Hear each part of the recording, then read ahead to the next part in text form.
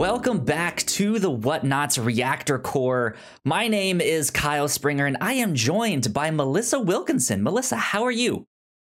I'm doing fine today, Kyle, filled with delicious, rich smoked meats. Oh, that sounds amazing.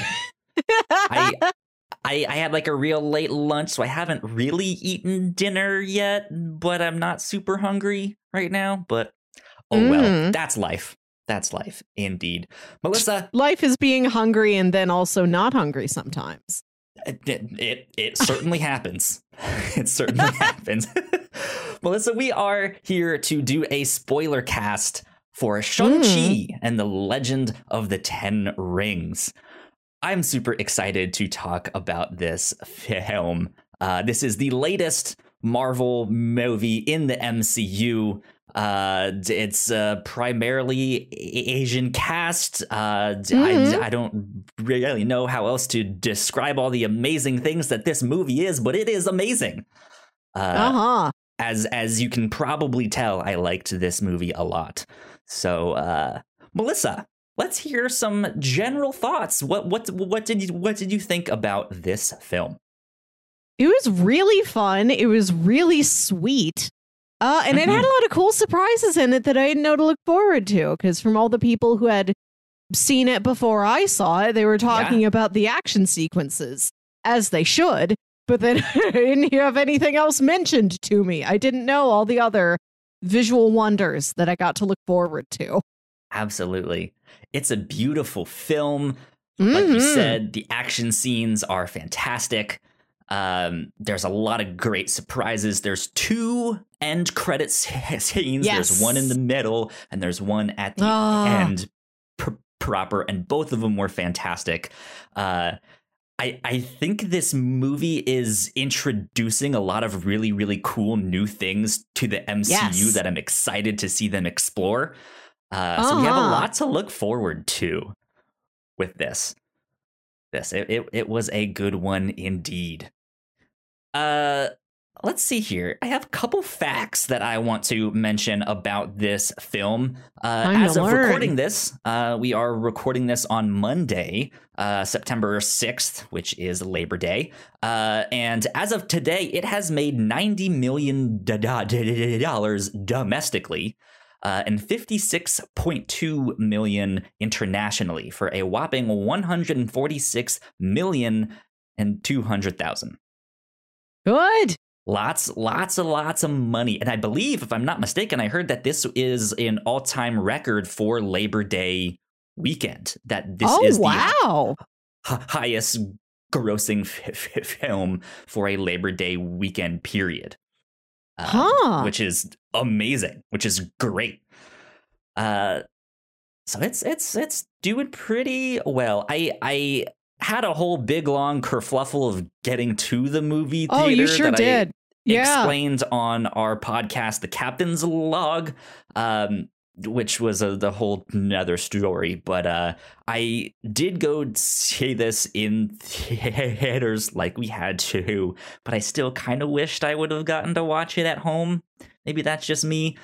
But yeah, I went out there and saw that. I went to see this at my local drive-in. My family went out there. We all sat out there in lawn chairs and ate pizza. It was a really good time. Good stuff. But there are, as we get on through the movie, there are some action scenes that take place at night that I wasn't able to see very well. Okay, yeah. Just because a drive-in is, it's in the elements. There's ambient lighting from like the grocery store next door and the moon. Yeah. So like, I can't see very dark scenes very easily at the drive-in. So there, you may mention details that I never picked up on. I gotcha. Well, according to Rotten Tomatoes, this right now has a 92% on the tomato meter and a 98% in the audience score. So it's doing damn well. Rightly so. I think personally I've mentioned that this is at least in my top 10 favorite Marvel films. But I gotta be honest, I think this might be up there, like in my top 3. Who knows? I see that. It's 3, it's wow. highly regarded, in my opinion. I like this one a lot. Do you have any other kind of spoiler-free general things that you want to mention? Actors you want to shout out, stuff like that?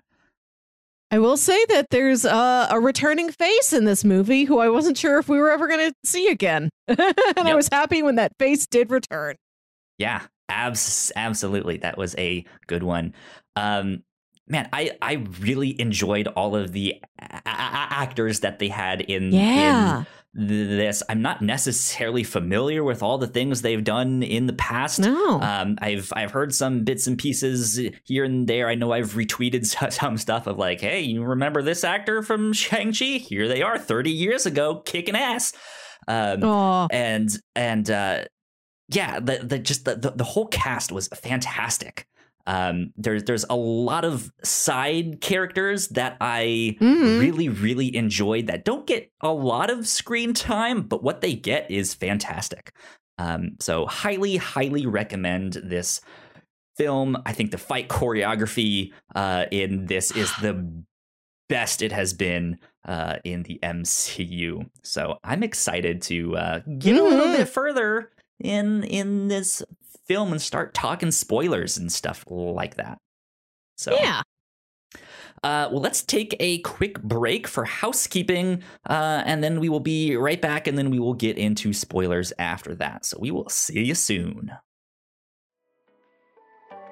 We put a lot of hard work into the shows that we make, and yes, we make multiple different shows here at The Whatnots, and we'd love it if you would check them all out. You can find out more information on our website at thewhatnots.com, as well as your favorite podcasting platform of choice. When you type in The Whatnots, all of our shows will pop up right there. Just don't forget to give us a nice rating and review if you like the shows.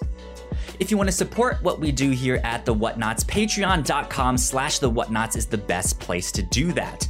You can support us for as little as $1 a month. You can get all kinds of exclusive content at the $3 tier.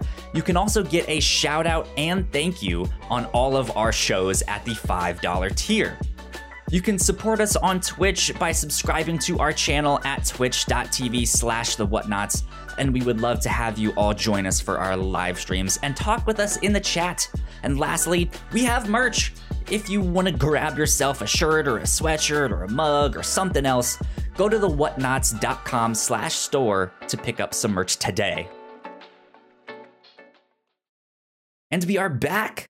Big shout out to our Patreon supporters at the $5 tier and above. So thank you to Sam. Thank you so much. We love you a lot and we appreciate you. It means a ton. Cool things that we have done here on the Captain's Log recently. We took some personality quizzes about like, hey, if you based on what movies you pick, what snack would you be? And then based on the snacks you might want to eat, what movie would you be? And the results were pretty shocking. Yeah, a truly perplexing experience. That series of personality quizzes took us to places we didn't think we would get to go. Absolutely. And then on the review show, which is our book club style podcast, we recently covered the first Digimon movie, as well as the original like 3 Digimon shorts and short movie things that the like United States release, the theatrical release was comprised of, and we kind of did a compare and contrast of that. So if you're a fan of Digimon, might be worth checking out. So there you go. Lots of cool stuff that we are doing here at the Whatnots. So go check all of that out. But Melissa, I think it is time for us to go ahead and get into spoilers. There it is. Spoiler noise. I fixed the spoiler noise. It hasn't been working the past couple weeks, and it was because I messed up some of the settings and stuff while I was tinkering and didn't set it back. So here we are. It's That's fixed, your alter though. ego, the tinkerer. Yeah. Um, so we kind of do the basic plot synopsis as we talk about this film. It's a little bit different than what we do for the review show. But this film starts out in ye olden times. The ancient times where Wen Wu has found the 10 rings, and it's not exactly sure about how he found them. Maybe it was from a tomb, maybe it was in some crater. No one really knows, but he found them. He has them, and they have given him power and basically immortality. And it's the movie starts off with his the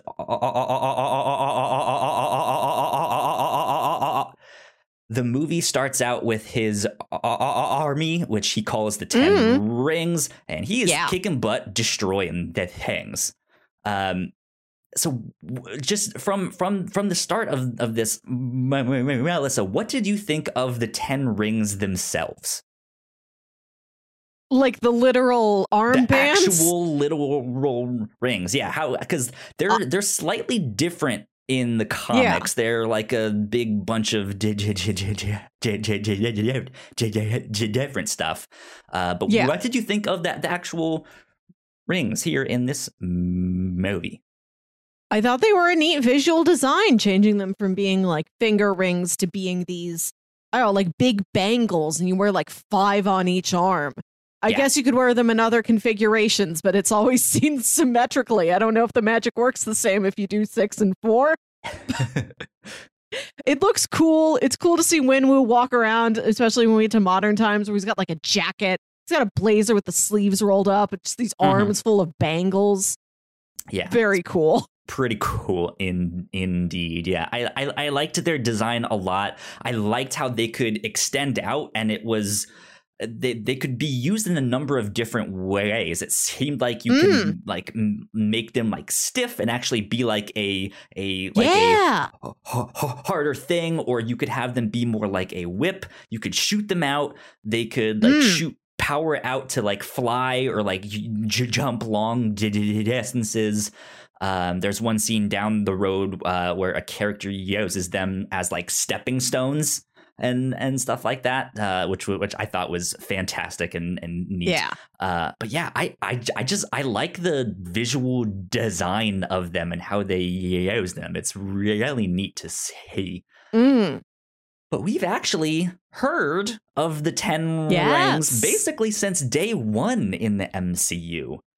Melissa, do you want to mention a few things about about them? I was telling my mom that we were going to go see this new Marvel movie, and I told her it was Shang-Chi, and I'm like, don't worry, this isn't a guy you're supposed to have heard of already. This is new. This isn't somebody you've forgotten about out of the dozens of other Marvel characters. So I'm telling her how exciting it was to get to go to a whole new part of the universe. And then I had to explain, well, part of it's kind of always been here. When Tony Stark is captured in the first Iron Man movie before he's thrown into the cave to make the actual first Iron Man suit out of the box of scraps, in the ransom video, there is the 10 rings flag behind him. And then there is that short film that came after there's Iron Man 3, where we've got the Mandarin, who we then find out is just Trevor Slattery, an actor who was hired to pretend to be this terrorist. It was a role the whole time. It was a front. He's just an innocent performer. He just took a job. Yeah. And then I haven't sat down to watch it yet, but Disney Plus just added that All Hail the King short film that's like Trevor Slattery in jail, and then a guy comes to visit him. Scoot McNairy. And he's like, Scoot, our boy Scoot. Yes. Good old Scoot. Comes to visit him, and he's like, the 10 rings is real. Look, I've got a 10 rings tattoo. I'm here to break you out of jail. There's an actual guy behind this role you've been set to perform. Yes. He wants to see you. Yeah. Sadly, the movie is Scootless. He doesn't appear. He did not make his way into this film. But yeah, there's been some Ten Rings stuff kind of scattered throughout the MCU. There was a weapons buyer in Ant-Man who had a Ten Rings tattoo, stuff like that. So it's neat that we've kind of seen them all along, but it hasn't ever really been the real thing. And here we are with the real thing. And it is and I like much that it's been more powerful and dangerous than we thought. Yeah, and it's like a series of Easter eggs that they could like spend as much time as they wanted building on. Like there wasn't a time limit. They're like, well, the time is right. When the time is right, we will get to Shang-Chi. You will see him. Sure. Finally, 13 years later, here we are. Absolutely. So we see him, we see Wenwu in the height of his power. Yeah. And then we kind of skip ahead to mid-90s, 1994, I believe. 96. 96. So I guess, because I was trying to figure out the math, and then I realized that post-blip, like the MCU timeline is actually in like 2025. It's not in the year we are now. So I'm like, there's no way Shang-Chi is this young. But no, he's post-blip age. Yeah. So we see him in the mid-90s, and he ends up discovering this enchanted forest. And within this forest, he finds this woman who is standing there, and she seems to be guarding this village. It's the village of Talo that he has been looking for. And he's finally found it, but she is kind of protecting the entrance to this village. And they get in this fight, and it is this beautiful fight. It's this beautiful scene. It's not Wu Tai, it's wuxia, I believe, is the name of the genre, or wuxia. I'm not sure how to pronounce it, but it's the like crouching tiger, hidden dragon style, where there's a bunch of like really graceful martial arts on a bunch of wires and stuff, and it's beautiful. And they get in a fight that's kind of like that, and they when Wu cannot defeat her, and her kind of more natural powers seem to conquer his 10 rings there. And what's her name again? I'm terrible with names. You guys know this. Yeah, I forget her name beyond Mom. Yeah, good old Mom. Long story short, they end up getting married and having a kid, which is how we then get Shang-Chi. Yeah, 2 kids. Let's see. How about this? How about you look up her name as I continue with the plot, so we can keep moving right along here. So they end up falling in love, and they have 2 kids, and they are raised to be assassins. At least Shang-Chi is, and we don't really continue on with that story right now, but then we switch to Shang-Chi in modern day times, in the present day MCU, like Melissa said, which is actually in the near future. It's like 2024-ish. I gotta keep reminding myself of this. Yeah. So we see Shang-Chi, who is going by the name Sean, and he is living basically a normal life out in San Francisco. He works as a valet. His best friend is named Katie. They like to go out and eat and do karaoke and all sorts of stuff. They have they have a really, really good relationship. It's a little flirty at times, but it's not necessarily romantic. They're just best buds. The mom's name is Ying Li. Ying Li. Okay, good. Good to remember. It may be her full name. Cool.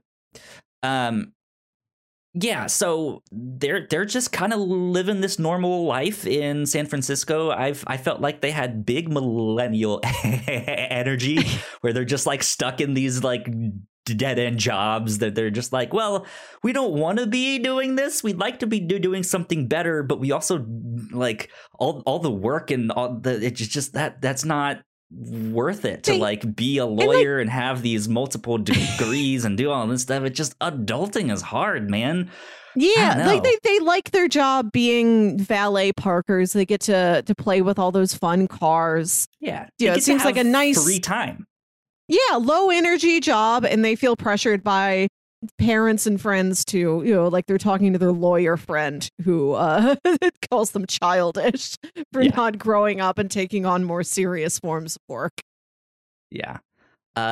What did you think of Katie? Because we get introduced to her here. She's darling. I like her a lot. I love her relationship with Shang-Chi. I like that she's making fun of him because like she's known him under the name Sean. Because when he left this life behind, he took an alias, and she's making fun of him for choosing an alias that's so close to what his original name is. She's like, well, no wonder your dad found you.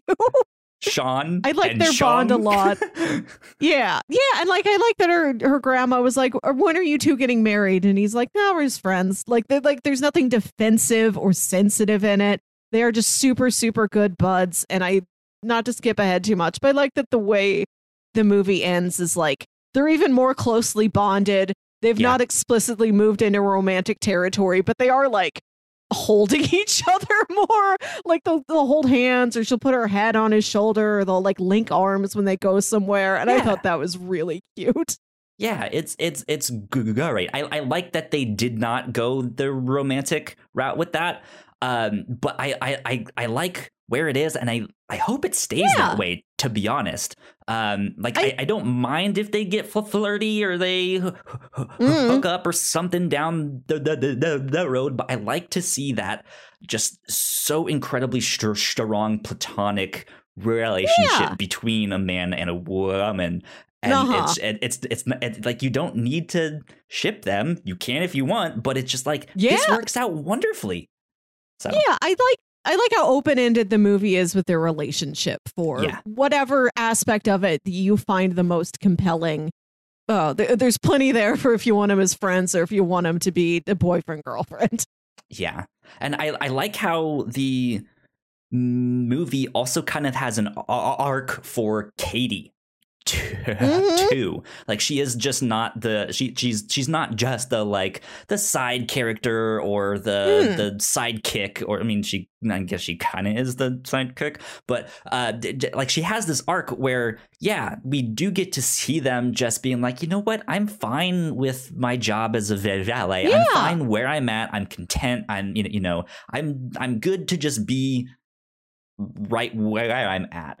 But then there's this lesson for her of just like, hey, if you don't aim at something, if you don't like try to improve or get better at something, then you won't reach that. You won't hit that shot. And we do down the road in the movie get to see her pick up archery.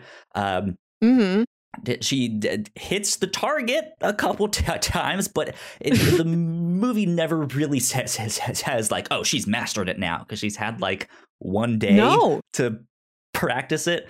So she is just this normal person, but she has this thing that she is now working towards, and I like that. Yeah, and I like that her skill with archery it's not something she's necessarily good at, but she's found something that she enjoys enough that she wants to be good at it. She wants to be better. She's found something in her life that's worth pursuing. Yeah. Another thing I really like about her is that she did not get swept up in this. She insisted on following her friend into everything. Yeah, absolutely. It's not an accident that she's there. She did it on purpose. Indeed. I thought she was really funny too. I mean, Aquafina is definitely funny, but I loved her character a lot. She was great. I want more Katie in the MCU, please. We'll see them. We'll see all of them. I like Shang-Chi himself. I like how just down to earth and approachable he is. Like he could have had an action life, and instead he's like, I'd love to just do karaoke and park cool cars. Yeah. I would love to see Katie get to interact with Hawkeye. Right? Yeah, I was surprised that she took up archery specifically. Like it really fits like the setting and like the type of action adventure film that this movie is. But I was like, we do already have a couple archers in this franchise. Like I can just see her like trying to stunt and just be like, I can do archery too. Yeah. as he's there and he's just like, who are you? No, better yet, put her with Kraglin. Let her try out the Yondu's arrow. There you go. Hey, ooh, that'd be fun. She's like, mine can't do that. What the hell? Yeah, I liked her a lot. She was great. But yeah, so next we see Shang-Chi gets this postcard that has invited him to, he's not sure exactly, but he thinks it's from his sister. And so he ends up following it because they get in a big fight scene on the bus where it seems like some of his father's men are after him and want him to come back home, and he's not having it, which is where we get that big old fight scene on the bus. We see some great stunt work. It's incredible. He fights with his jacket. Fight scene. Yeah. Like a lot of the action in this movie is so smooth and so graceful. Like, I don't even know if I could talk about it. For me to talk about this action is to like describe how a water fountain is a fountain. Like it just is. It is water that. Flows. It just moves. Right. It flows. But I did like the part where he fought with his jacket. Yep, it's very Jackie Chan. It is. It's the style. I think the same stunt man who helped out a lot with Jackie Chan back in the days worked on this film too, if I'm not mistaken. Somehow there's some connection there that I've heard about. I'm not sure exactly what. But yeah, it's very, very reminiscent of that, and it's fun to watch. It's so cool. It is. The bus scene is so fun. But it does have like my one tiny little nitpick about the movie, which is less of a movie thing and more of a Melissa thing. Nobody on that bus tried to help them. So like these bad guys show up, they start fighting Shang-Chi, and he handles it. He's doing an excellent job. And then like the driver's knocked out, and then Katie starts driving the bus. And then like the guy live streaming everything. The street vendor back from Spider-Man Homecoming. Hey, Spider-Man, I enjoyed him. Yeah, I enjoyed him. The scene was fun. Took martial arts for like a week back in the day, so I'm gonna rate this fight as we go. Right. Like I was a little frustrated that nobody but the protagonist was actively trying to help this situation, and like none of the other passengers on the bus were like, I'm gonna call emergency services. I'm gonna try and like conk this guy from behind with my backpack. Like nobody tried anything.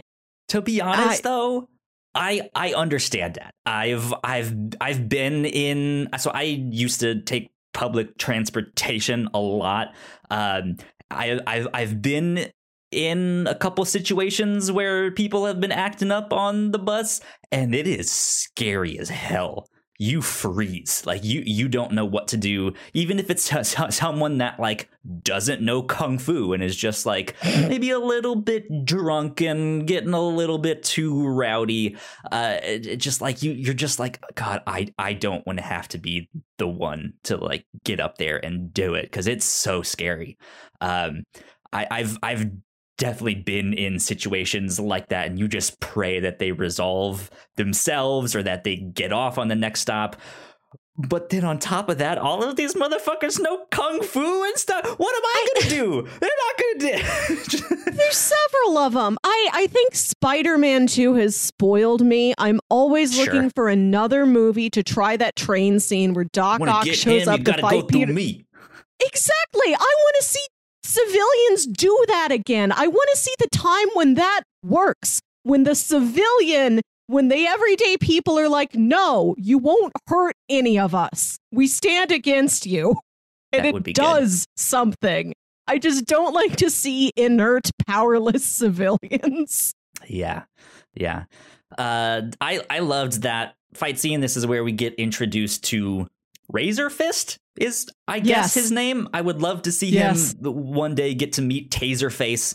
I don't know if is Taserface still alive? No, I think Yondu got him. Damn it, Yondu. Fucking all of this up. That would have been great. Like, hey, I'm Taserface. And then he's like, I'm Razor Fist. And they're like, hey, great name. You have a great name. Then they hug. Yeah. Then they hang out with a guy named like friends. Knife Legs or something. Yeah. Gun Leg.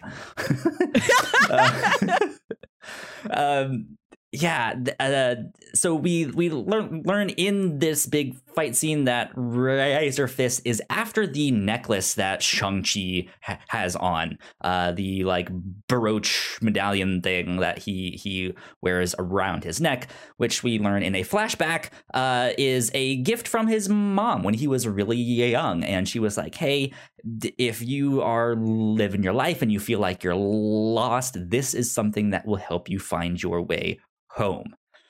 We don't really know much more about it than that at the time, but we find out down the road that this is maybe the key to helping find their mom's village. But yeah, so they follow up on this postcard, which takes them to, I believe they were in Vegas, right? I didn't see where the actual address. No, they go to Macau. In Vegas. Macau. Okay, that's right.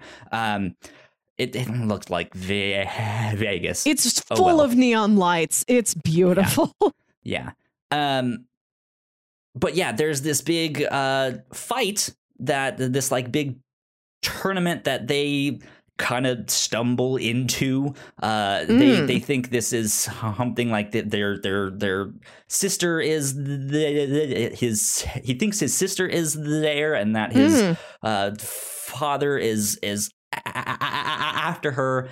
And it turns out that his sister is the one that like runs this whole underground fight. Yeah. There's a lot of stuff going on here. I love all of this stuff. We see a big sumo guy in some like small fight on one side. We see one of the Black Widows. Yeah. That was in the Black Widows movie, in that she's hiding all sorts of stuff. But on the main stage, the fight that's happening right away is the Abomination versus Wong. Wong from Doctor Strange and the Abomination from the Incredible Hulk. Excuse me. And man, it's great to see them in this film. It was really interesting to see their relationship. What were your thoughts on this whole tournament and Wong and the Abomination and all the stuff that's happening here?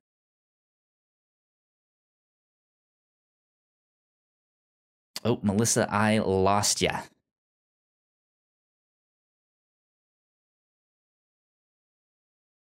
Oh, you froze for me, but I think you're back now.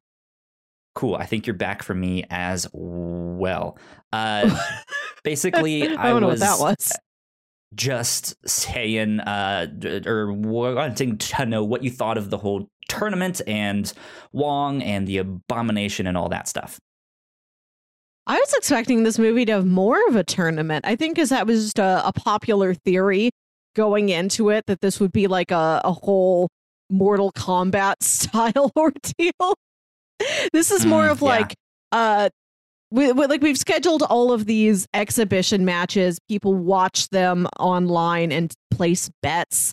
It didn't seem like it was a tournament. Like there was going to be like all the, you move forward in a bracket and then ultimately one winner is named. It seems like it just kept happening. There's just a perpetual series of fights going on over there. But I like the energy around it. I was happy that it was, like it seemed like people were doing it for sport, for like just the athleticism of it. It wasn't like violent. It didn't seem like a very dark and seedy place to be. it seemed like an all right place to be. You know, that friend shows up, he calls Shang-Chi bus boy. He's very friendly. Yeah. and I like that Wong and Abomination are apparently buddies, and Wong like helps him, opens up a portal and takes him back to whatever containment center he lives in. At least maybe Wong is somehow like his PO, sort of, or like they're at least sparring partners. Maybe he's working on his rehabilitation somehow. We don't know exactly. Yeah, has Wong put some kind of spell on him so he is a little bit more like less violent towards just regular bystanders and stuff, and is more friendly? I don't know if that's the right word there, but yeah, they have an interesting relationship as they kind of go back and forth and be like, hey, next week, you know, focus more on your right hook and stuff like that. So it's an interesting place for sure. But yeah, it's Shang-Chi's sister that is running the whole place. What is her name as well? Let me look that one up. It's is it Jia Ling? Jiaying, I believe is how you say it. Jia Ling, I believe. Yeah, it's Minaj Zhang is the actress.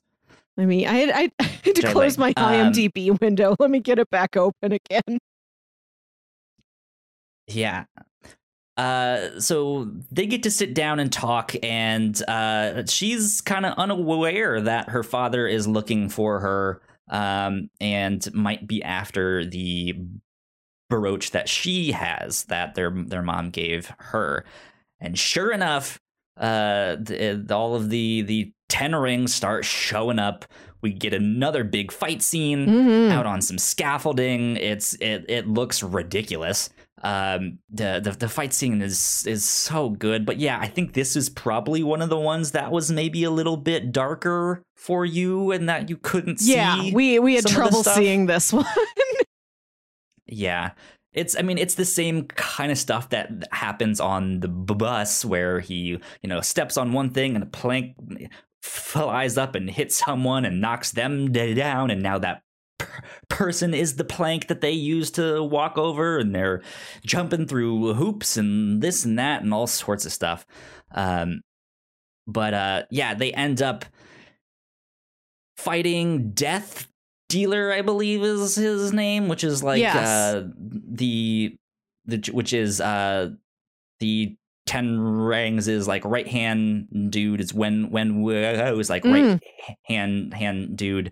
They get both of the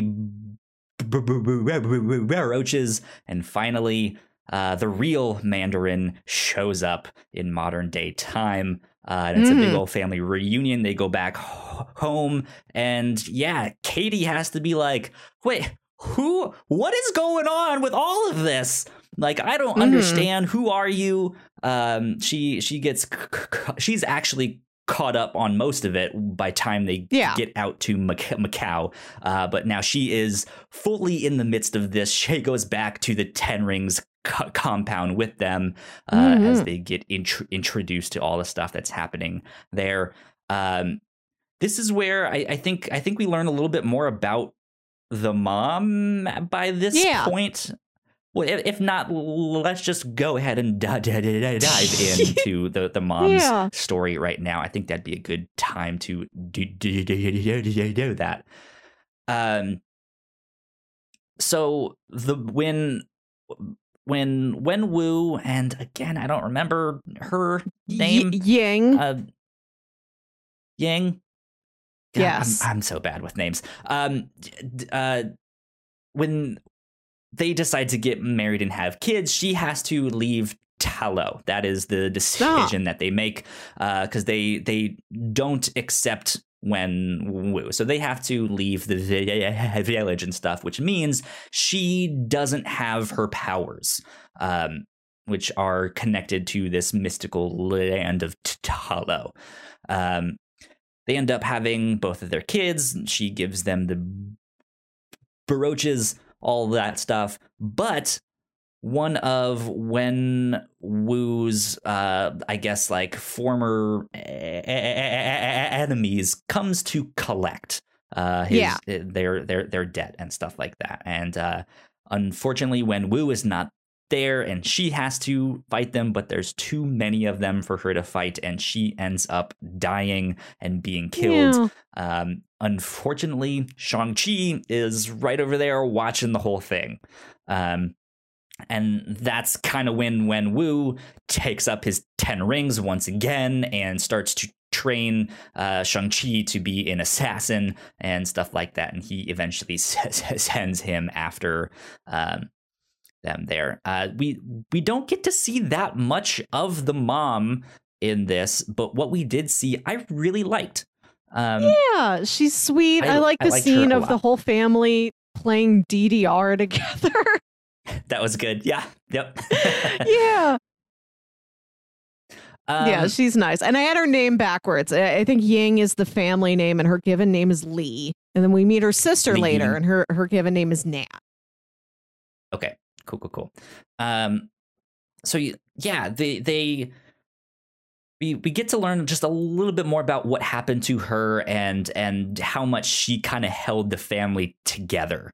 Because things start to kind of fall apart after that, to the point where, their father is so obsessed with trying to get her back, and Shang-Chi has been long gone. He left and just never came back, and all that stuff. So it was an interesting. I liked all of the different motivations that these characters had there. I think each member of that family had an interesting story by itself. Mm-hmm.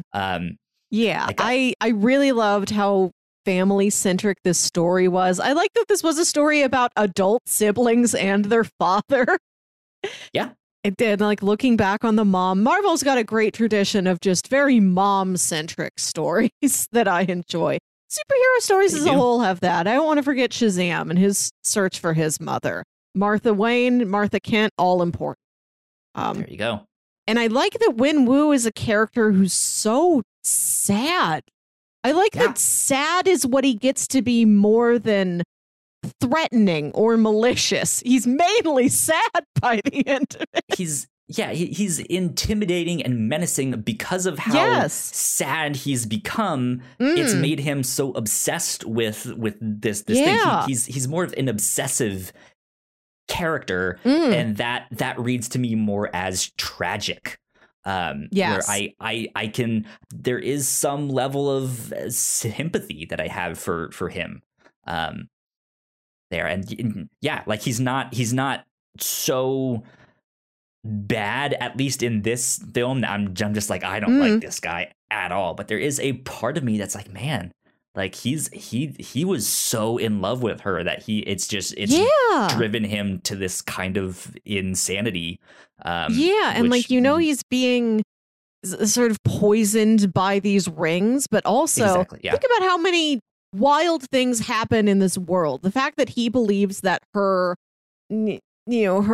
community like took her back, they've been holding her prisoner, and that she's like being held specifically beyond like this rock wall, on the other side of a lake. Like, it's so strange, but if you think about the fact that he found her in like a magic forest to begin with, you understand why he thinks, yes, I believe what this voice tells me. This seems real to me. Yeah. Of course. Yeah. This is just another piece of the magic that I've been seeing for thousands and thousands of years. She must be back here. This makes a lot of sense to him. And you see that.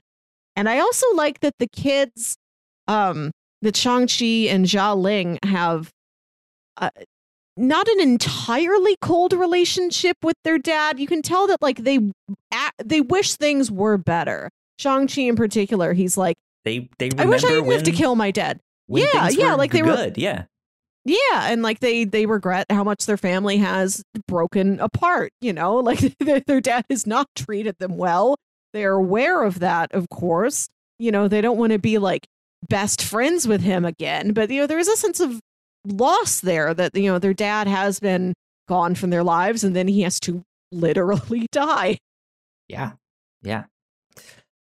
The two brooches are plugged into this dragon statue, and this basically reveals that hey, there is this map, there is this like shifting forest, and like every so often, like once every, I don't remember how long he said, once a year or like once every 10 years or something, there is a direct path to Talo. We're gonna take it. It happens in 3 days. We're gonna save your mom, who's been like seemingly telepathically communicating to me or something, and the kids are just like, no, she's dead, like she got myrtleized, and this is not good, Dad.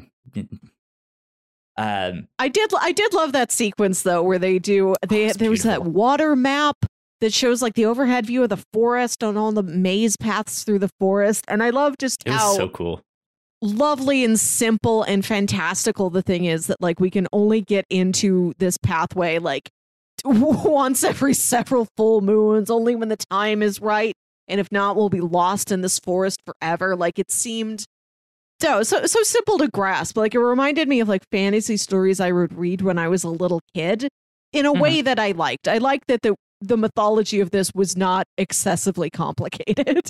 Right, yeah. This is also where we get our first surprise character. Both of Shang-Chi and his sister Xialing, as well as Katie, they are put in the compound's jail, and they hear some wailing going on in the background, and they investigate, and it turns out to be none other than Trevor Slattery, aka the Mandarin from Iron Man 3, the actor that played him.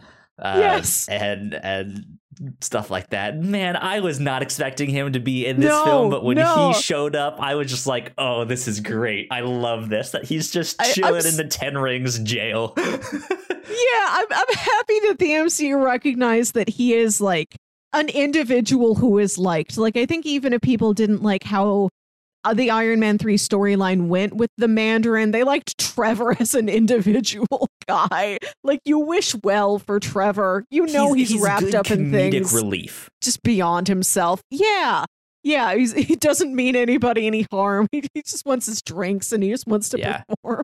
It was delightful to see him again. Ben Kingsley is such a phenomenal actor, too, that it's just like, you kind of don't really want to waste that character, right? Yeah. So, yeah, like to see him again was wonderful. And then he's got this new friend. Yeah, this like chicken pig thing, which apparently is based off of some real, I think, Chinese mythological character. Yeah. But I was calls amazed. it a chicken pig. Yeah, it's like, it does look kind of like if you took a raw chicken and then you put, but instead of it being raw, it's got like a fine hair on it like a pig or something, and it's got 6 legs and just like a rounded hump at either end, no head, no butt, and then it's got several wings on its back, and he calls it Morris. And this was the thing that I was like, nobody told me this was happening. Yes. Nobody told me this movie had little creatures in it.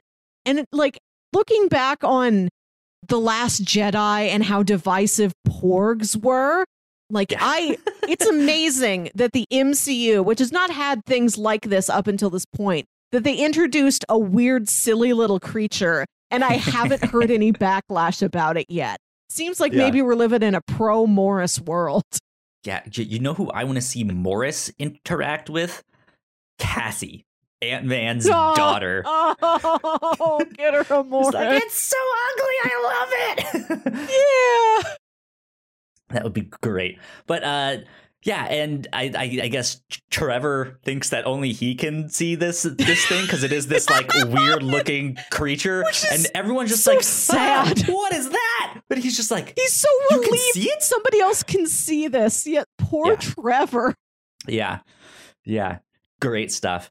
But thanks to Morris, this like fantastical beast that can communicate at least with Trevor, that he's like, hey, I know the path. Like, you don't need to wait 3 days to go there. We can go now. So that's what they do. They break out and they go to Ta Lo. Let's talk a little bit about Ta Lo, because this place was gorgeous. First off, we get that cool breakout scene where they have to steal Razor Fist's car. And I like how like we see Katie repeatedly like driving, and I thought that might have been what she wound up doing. Yeah, I thought that might have been what she wound up doing in the third act, that the village would have some sort of a vehicle. Like there would be some sort of a wagon that she would need to drive or something. I was a little bit surprised when she picks up archery as her heroic skill in the third act. But no, they steal Razor Fist's car. I love them just driving through that ever-moving forest. It might swallow them up. Yeah, like she did pick up archery. That's the thing. Like, I can see her also picking up other random things along the way and just like not necessarily sticking with them, but like she like no matter what she does and how she decides to be helpful, because she like you said, she is someone who staunchly was like, no, I'm going to help no matter what. I can see her picking up all sorts of things, but bottom line, she is a driver, and now the MCU has a getaway driver, and I'm so happy about that. If Ant-Man is doing a heist and needs a getaway driver, we got one. So. Right. I was expecting an Ant-Man nod, since we were also in San Francisco. I was listening. There was a very, very, very small one in the scene where it's showing San Francisco and that fancy car is pulling up into the thing. It shows a bird's eye view of that windy street that they do the car chase in. I think in Ant-Man 2. Yeah. I believe it's the same scene. Or same like set, which I guess is a real place. Like it's also like an iconic San Francisco location. Right. Yes, but so I didn't see it as like a nod to Ant-Man. That would be like, this New York City scene has a shot of the Statue of Liberty, an homage to X-Men, the first X-Men movie. And to David Blaine or whoever else, Planet of the Apes. All the great Ghostbusters 2, all the great Statue of Liberty. Speaking of Planet of the Apes, we have a great sequence which we learn why Trevor wants to become an actor, and oh my god, it is the dumbest thing, and I love it. It's so endearing that he sees these apes ride horses. He's amazed what these apes can do, and his mom's like, "Oh no, sweetheart, that's just acting." And he doesn't catch on that, like, no, those are human actors in ape costumes. He thinks, oh, yeah, an ape doesn't know how to ride a horse, but an ape can act like it knows. So if they can teach a monkey to act like that, then I can act even better. Imagine what I can do. And it's just like, he's a positive thinker, Trevor. It's so dumb, it's so stupid, but it's so endearing, and it's so sweet that you just can't tell him that it's like, no, and like that's not it still, but you're just like, all right, well, good luck, dude. And it's gotten him this far. But there's that big whole car chase, and they make their way into Ta Lo, which is absolutely beautiful. Reminded me a lot of Detective Pikachu, when we get to see all of the Pokemon out in the wild and stuff like that. We get to see all of these different mythological creatures, and it just seems like a really, really cool place. All the creatures reminded me a lot of Avatar. Avatar: The Last Airbender. I don't know if James Cameron's Avatar has small creatures. I guess it's got the mighty Akron. I don't. I hate that he had to take that name for his movie. I don't know, but I think this is one of the more exciting things that the film has introduced to the MCU, that there are these creatures, like you said. We also do get to see this like new side of magic that we don't necessarily know. I guess magic is the right thing, but that there are these mystical cities out there when they do the exposition to explain, like, well, Ta Lo used to have multiple cities kind of around the world to guard special places and stuff like that. Then they got destroyed, and now there's only this one left, and but there's this great dragon protector. Like, I want to know more about these cities. Yeah. I was hoping for a nod to Kunlun from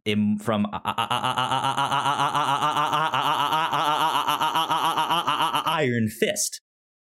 Which is known as this like mystical city out in the mountains. No one can really find it. They train in martial arts, and they have to. There is one special person who then gets to go fight the Great Protector, which is their dragon. And if they can defeat this dragon and take its heart, then you get the power of the immortal Iron Fist.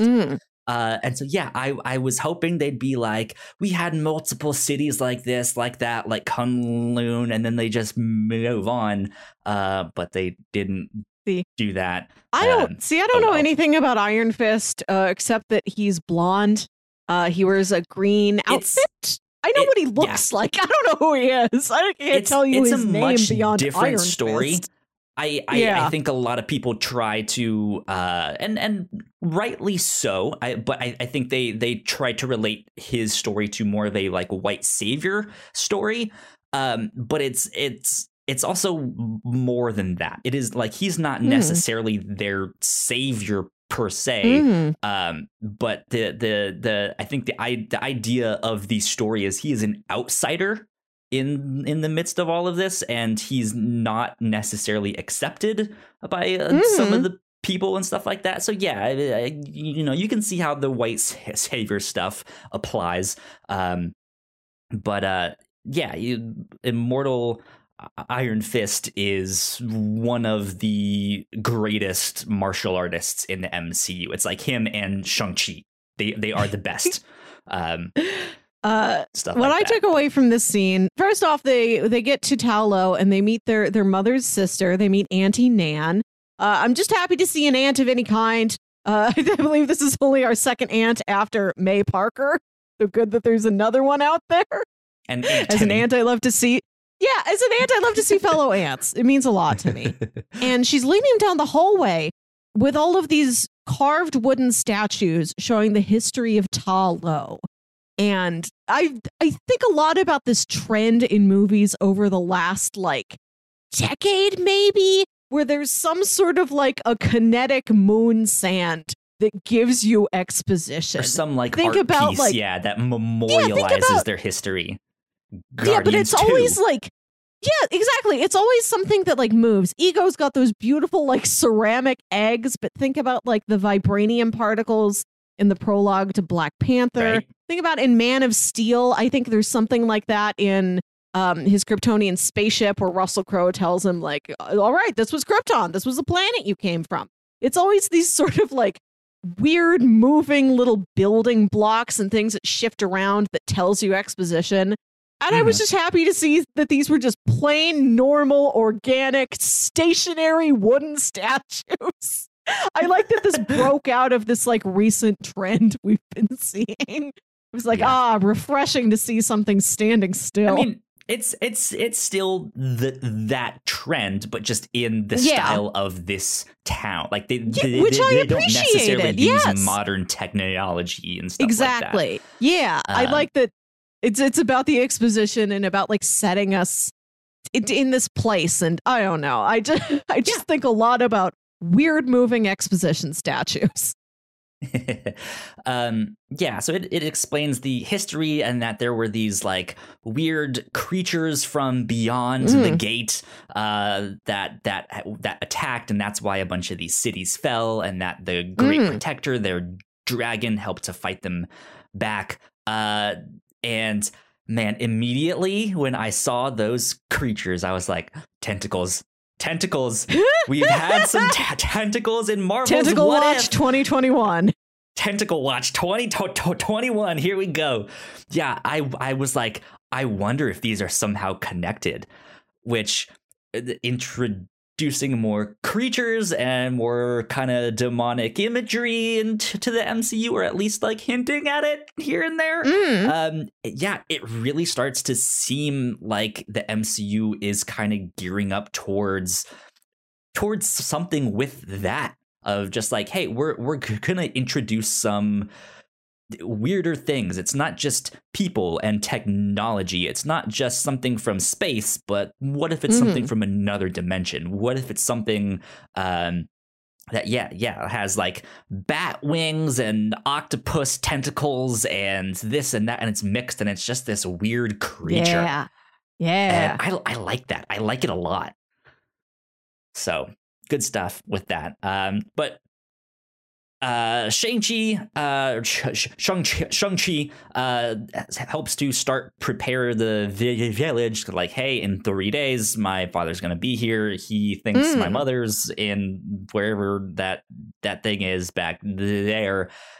She's not back there. I know she's not. But we're here to help, which is then when Katie picks up archery. And also, their aunt gives them these special outfits that their mom had like given her to give to them in the future that seemingly fit perfectly. I don't know if this is part of the magic that you know exactly what size your child will be. X amount of years. He will be 6'3", 180 pounds. I don't know how big he is. His chest measurements will be this. Yeah. I mean, maybe they're stretchy. I don't know. They're made out of dragon scales, and we don't really know how they work. They seem to have some kind of mystical power to them, right? Yeah. So I don't know, but they start preparing. Xialing gets her. I don't know what the weapon is called, but that like I don't know the name of that either. Thing. But it's very cool. God, I want more like weapons in the MCU besides guns and a knife, like a tactical knife. Right. Or besides like, Mjolnirs and shields. Right. More like just general cool things that aren't like super magical and legendary. Like this is just one of this type of something. Yeah. I want more daggers and scythes and staves and get us a like rapier. That. Yeah, a dagger. Right. Yeah. Something like that. Something you can fit in a boot. But yeah, then Wenwu shows up. And he's like, "Hey, I've come for my wife, Dormammu. I've come to bargain." Yeah, and he's like, I don't know, like I liked this whole fight scene. I want to talk about this fight scene because chaos breaks out right away, but we do get all of these pockets of different characters doing their different things. We get to see these big like foo dog characters fighting and stuff, and it's great. I love that one scene where the soldiers have their shields and they use that as a ramp. They do some wonderful stuff. And yeah, like I mentioned, that like chain dagger thing, it just the mix of stuff and all the martial arts in here is something that we haven't seen in the MCU. And to think about where this will go and how this will mix in with the MCU down the road is going to be really cool to see. This, like all these different styles of martial arts mix in with Spider-Man swinging and flipping and whoever. Yeah. So many different fighting styles. And it's going to be good. We are well set up for a secret war whenever they decide to spring that secret on us. Whenever they do. Yep. We're getting there. We're getting there. And yeah, there's a confrontation between Shang-Chi and his father. And before this big whole fight, Shang-Chi is grappling with what to do. He's recently been trained by his aunt in this style that his mom knew, and thankfully, because he's such a good martial artist, he's a quick learner, and he at least has some of the basics down, and then can use that to his advantage. But he is struggling with what to do, and I really liked this scene, because he thinks at the end of the day his father is too far gone. They've tried talking with him multiple times. It's been like, this has been a thing that's been going on for years. He's tried to talk with him. He's tried to fight with him in a way that like he won't kill him. But now he's thinking that like I might just have to kill him to stop this. Especially if this gate that he's trying to enter is actually like a prison cell for this like demonic creature, right? Like to stop him from unleashing that, I might have to kill him, and he prepares himself to do that, which I think is an interesting thing for a character in the MCU, because a lot of the heroes that we've seen so far are very much no killing. Or I mean, there are a lot that they have killed, let's be honest, but there is, I think, a kind of general rule of thumb that like, hey, eventually these characters will see the light and like not want to actually kill people when they're doing all these big fights and stuff like that. And I don't think we've had a scene like this where we get a character that's like, I think I'm like purposely going to have to do this, and he has to meditate on that. So I thought that was a very powerful scene there. Yeah, I liked the reveal that he really did kill someone, when he was younger. He's always regretted it and tried to hide it and think around it. And he does not want to kill his dad, but is grappling with the fact that, he may have to. That may be the only solution that he has. Yeah. Oh, in other movies, the sort of destruction is like, I don't know, like like what has to happen, it's like Ego the Living Planet. Well, we got to get rid of him. We can't trust a whole living planet, to like keep existing out here when it made. yeah. Like we've been dealing with foes that are either like, so like that's just like a Hydra grunt, or it's like this big mystical entity. But I like that this is this middle level of like, no, this is a man, and it's not just a man, it's my dad. Right. Yeah. And I understand part of where he's coming from, and I don't know if how far I will have to go and how far he will go, to get to what he wants. And if he goes far enough, do I have to kill him? Is that the only option I'll be left with? Yeah, because there's a lot of MCU movies that have themes of family or found family, but I think this one has that theme in a very unique way. We've kind of touched upon it already, but yeah, like they have memories when everything was good. Yeah, like, it's just, this is a family that has fallen apart because of the death of their mother. And yeah, it's driven them apart in different ways, and they're each different people. I know a lot of people have also criticized superhero films in general, that usually the first one is about the hero fighting just a bad version of themselves, which I don't think this is necessarily the case for Shang-Chi. Like, he's not fighting himself, he's fighting his father, who has a very different motivation. He doesn't have the same power set he did, right? But it is still just, at the end of the day, yeah, this is a man. This is my father, and I may have to kill him, and that sucks. So it's a beautiful scene. I like that this movie went there with that. Shang-Chi gets blasted underwater, under the sea. And this is where we meet the Great Protector, this big dragon that kind of saves him and lifts him up. And by this time, Wenwu has gotten to the dragon portal gate thing, and he's beaten on it and stuff like that. And these demonic creatures that have all these tentacles and bat wings and stuff, they start to get loose. And they start flying towards the village and stuff like that. And as more and more of them come, the 10 Ring soldiers and the people of Talo, they all decide to, like, hey, we need to stop fighting each other. The only way we will survive is if we all fight against these demons here. And the only weapons that work against them are these dragon scale infused weapons.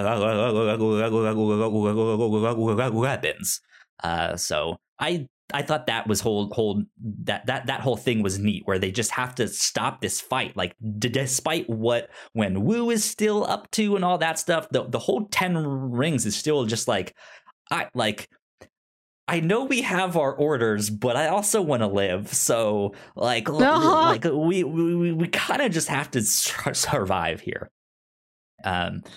But yeah, they start fighting these demonic things, and they are some scary looking creatures. But yeah, then we see the dragon come up and start fighting them as well. Shang-Chi finally gets to do a bit more of a confrontation with his father, and we see a really great scene that mimics the scene at the start with his mother, as he starts to use the fighting style that his mom used there. And unfortunately, in the midst of this, still the big what is the name of this thing? Because it has a name. It's like the one behind the curtain. No, not that. Let's see. Where is it? Right, blah blah blah blah blah. The Dweller in Darkness. The Dweller in Darkness. That's what I'm looking for. There we go. Yeah, it's just like it's another dragon seeming thing, but it's a darker dragon. It's more of a black and purple color as opposed to the white and red of the Great Protector. But it still also has these tentacles and stuff like that. But yeah, just a lot of stuff is happening by this point here. What did you think about this like final confrontation between Shang-Chi and his father? Stuff that's happening again, there. It was difficult to see. Which man. I'm sure is not again, like, everything looked fine to you, right? I know it's not the movie. It was just watching it at a drive-in. Otherwise, I recommend the drive-in experience to you if you have it available to yourself in your area. Just action scenes at night, slightly tricky. I like that him and his dad kind of made a connection there at the end when the Dweller in Darkness is like sucking out his dad's life force or whatever. Like, him and his dad have like a final look, and his dad's like, you've won the rings, but also I think you deserve the rings. I'm glad you have them now. I'm glad my son will persist. My son will, both of my children, are still out there living and being strong. Yeah. Do you feel that the father not gave up, but still had this, because like I don't feel like the father, despite seeing all of these demonic things start flying out in this big Dweller in Darkness, like you would think he'd be like, oh shit, I was wrong. That's not her. Like but he still didn't stop.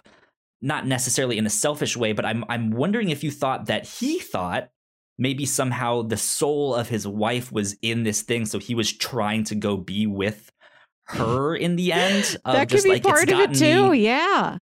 I don't know. I kind of felt like that at the end. Like once he finally got grabbed and realized that like he's not really gonna get out of this thing, that it like he was just like, well, I still feel like my wife is back there or a part of this thing somehow, some way.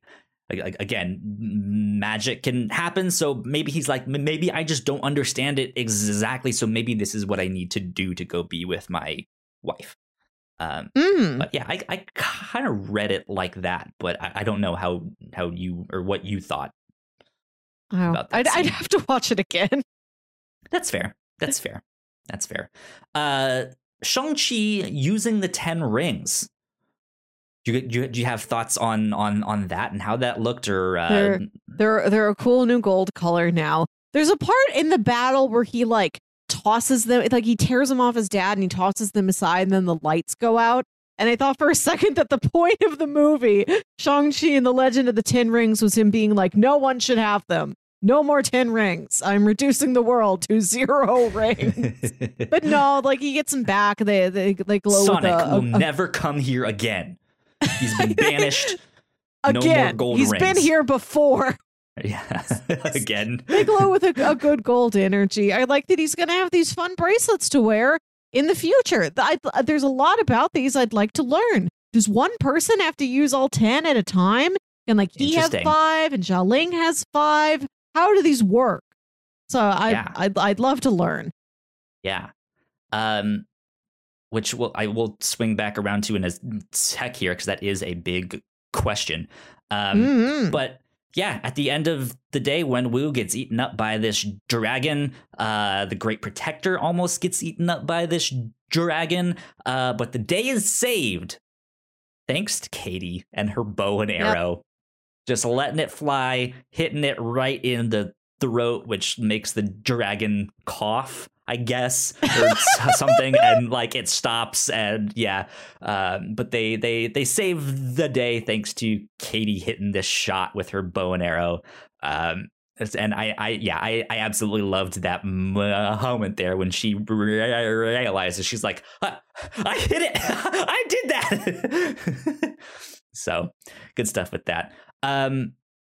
But yeah, as things kind of wrap up, we then see we see Shang-Chi and Katie back in San Francisco, back with their lawyer friends, trying to explain all the stuff that they do, and their friends just being like, "You guys are fucking idiots! Like you and your childish yeah, you don't have to lie to me, okay? Just."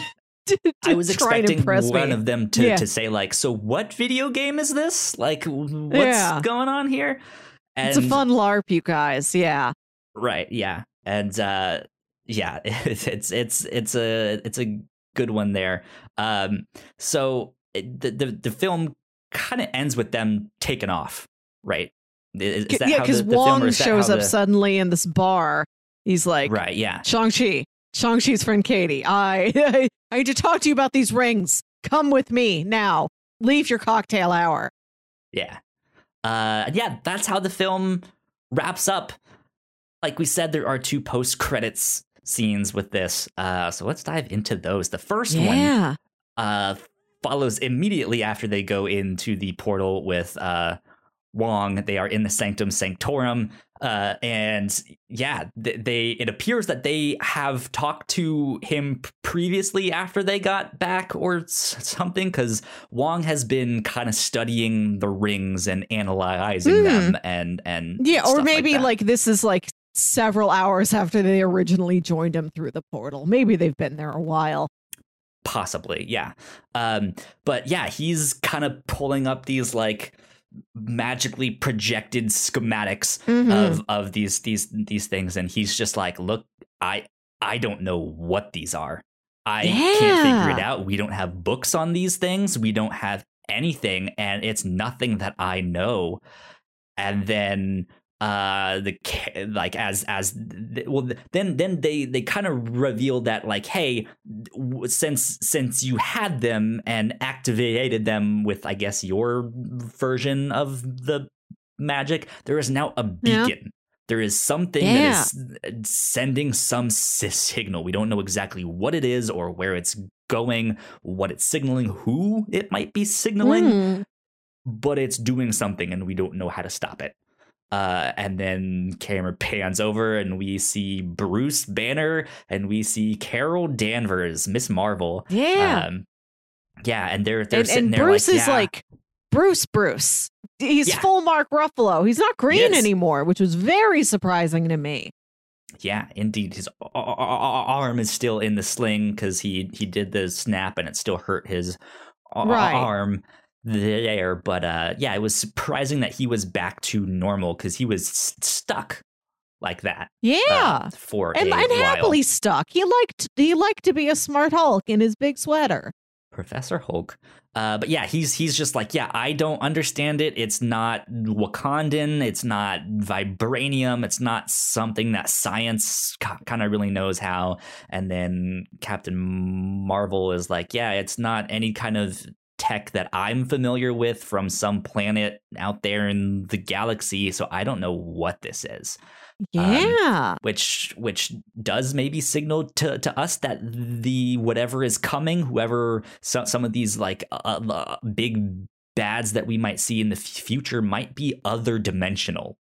So or perhaps very ancient. I'd have to double check where this was originally slated to go in the original Phase 4 lineup, but we have Celestial Eternals coming next, so we've got perhaps the Celestial area of things, could be, there's a chance it could still be something cosmic, just a rare, perhaps ancient form of cosmic, or multidimensional. We got our options, if I didn't already know that we were set up for like Kang is the next big bad, this seems like, I don't know, could a Galactus sense a beacon? He's just like the biggest cosmic thing I can think of. He's very large. He has that big purple hat. Indeed, yeah. It could be basically anyone. We don't know at this point. Nova? I don't know. I just know names of guys, Kyle. I don't. If they haven't been in a movie Nova before, I know their name. I know what they look like. Been smashed. So. Beans. Yeah. But yeah, who knows? So that's exciting because it's one of those things that like it was not that thing where like Thanos turns around and you can see his chin. You're just like, oh my god, that's Thanos. He's coming eventually. It's just like we didn't have any chins. Coming, no chin we recognized. No chins in this movie here. So then we get post-credit scene number 2. Oh no, but we gotta talk about how that scene ends. Oh yes, with Wong telling them I like, almost forgot. Look, sorry guys, you're in this for life now. Now that your life is connected to the 10 rings, you've become part of something larger. You need to go home. You need to rest. You need to prepare. I don't know what's coming, but it is coming for us. And Shang-Chi and Katie are like, yeah, we could go home. And then it smash cuts to the 3 of them in a karaoke bar, drunkenly singing Hotel California. It's great. It's a great way to end that one. One of my favorite new jokes. God, this whole movie just made me want a Wong a Wong Disney Plus series. I just want the further side adventures of Wong. Where has he been? Where will he go? To be honest, I want more like MCU shorts. Like, Hail the King. Just give me a Wong one shot. Just give me One Day with Wong. An Agent Wu one shot when he finally learns that magic trick, right? And just how happy he is and like what he does after that. I would love to see that moment. I hope he gets wrapped into this too. I want Jimmy Woo to try and do a magic trick with the 10 rings. He may be connected to Sword now, after befriending Monica Rambeau. Maybe he's up there with swords. Maybe he'd be helping with cosmic or otherworldly entities. Potentially, yeah. You never know. And he's also a San Franciscan, so we've got that too. Many options to bring in Jimmy Woo and have him in this world of sorcerers try and do just like a magic trick. Absolutely. End credit scene number 2. I liked this one a lot. This catches us up with Shang-Chi's sister, Xialing, and she had said she was going to go dismantle the remains of her father's empire and stuff like that. But instead, it's like, well, you know what? What if I just take it over and run it myself? What if I'm the 10 rings now? And so, yeah, she has made some updates to the 10 rings compound. She is working on it. There's now art and graffiti all over the walls. It looks like they're kind of figuring out their whole tournament thing of like, how can we get that going again? Yeah, now we get that. She's also training up more loyal members of the 10 rings, more warriors, and she's training the men and women equally, which is really, really cool. And then we get this thing that says the 10 rings will return. So I don't know if that means it's going to end up being a Disney Plus show or if it's going to be in some movie. Shang-Chi 2. I hope there's a Shang-Chi 2. There absolutely needs to be. But yeah, they went out of their way to be like, hey, the 10 rings will return. So this reminded me a lot of Sharon Carter at the end of The Falcon and the Winter Soldier, where she's like, yes, I will help. I'm going to help you guys. Wink. No, I'm secretly still the power broker. I am sourcing illegal weapons and just selling them to people. Yep. So I don't know. It seems like those two could run in similar circles. I'd love to see the Xialing Sharon Carter power duo. It's interesting to think that we now have a unit of Black Widows running around there. Yeah. We now have these like this all women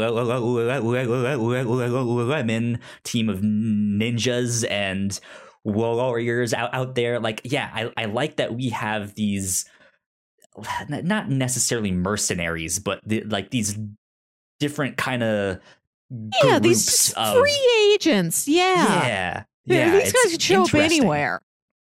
Yeah, and it's not like they need to be a specific character. Like, oh, this one, her name is Jenny, and she's in all. It's just like it can be one of them, and by their outfit or by how they act, we'll know. It's like, oh, you're a widow. Oh, you're a member of the 10 rings and stuff like that. And I like that. It feels like the universe is expanding.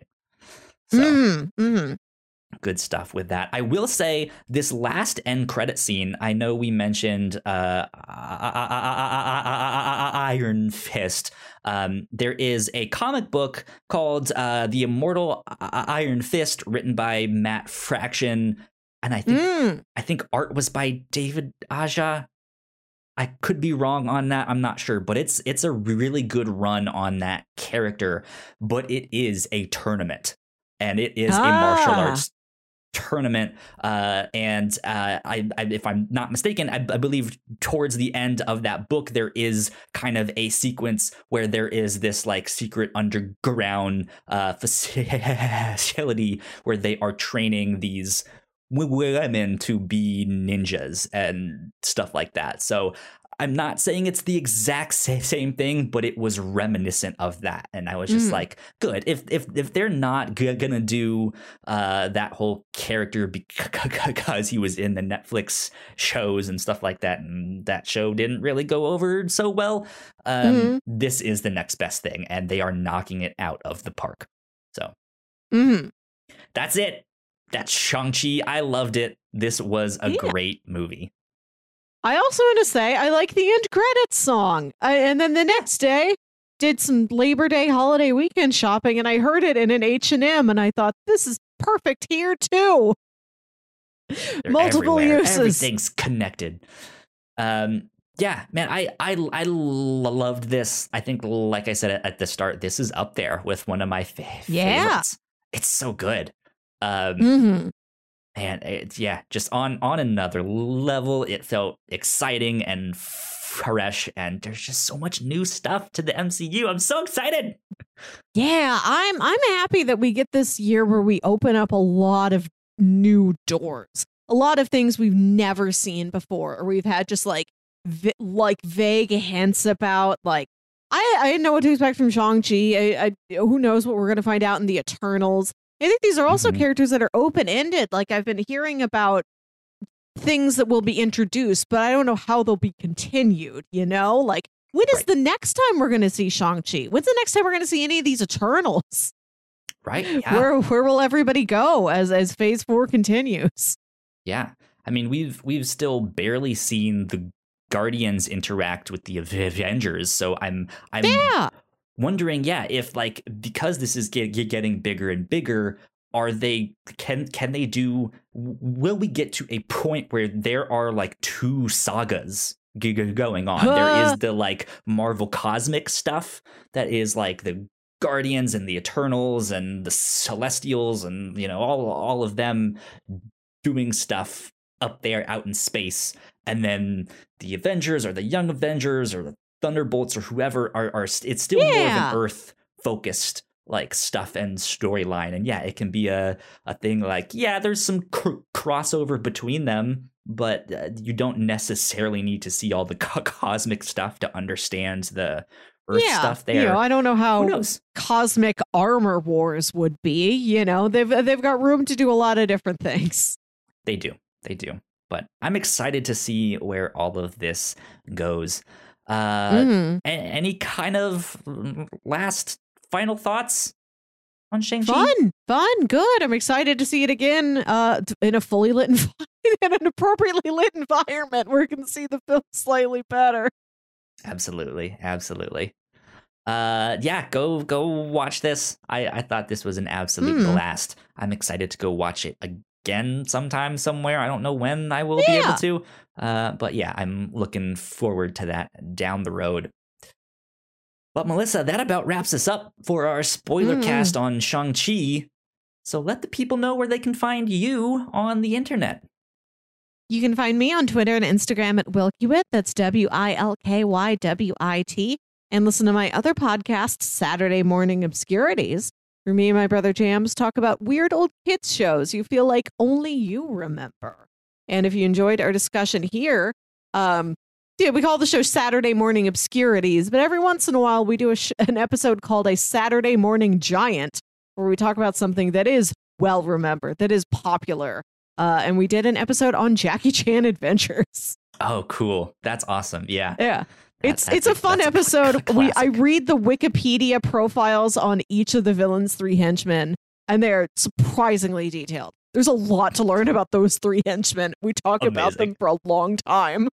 Good stuff. You guys can find me at Yo Kyle Springer on Twitter. And if you guys would like to follow all of the stuff that we do here at The Whatnots, we are at The Whatnots on Twitter. So go like, share, subscribe. You guys know the deal with that. It would help us out a ton if you would go spread the word. But I guess that wraps us up. So that is it for number 45 of the Whatnots Reactor Core.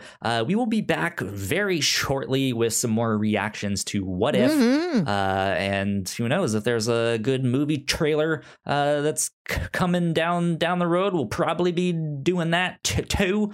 And down the road, look for Eternals and maybe Venom. I think that's now coming out October 1st. They like moved the date up now, which is strange. But we got coming out this fall. We got Venom. We got Bond in there too. Our one non-superhero to look forward to later this year. Normal human James Bond. Indeed. Good stuff. But with that, we will see you all next time. Bye. Bye.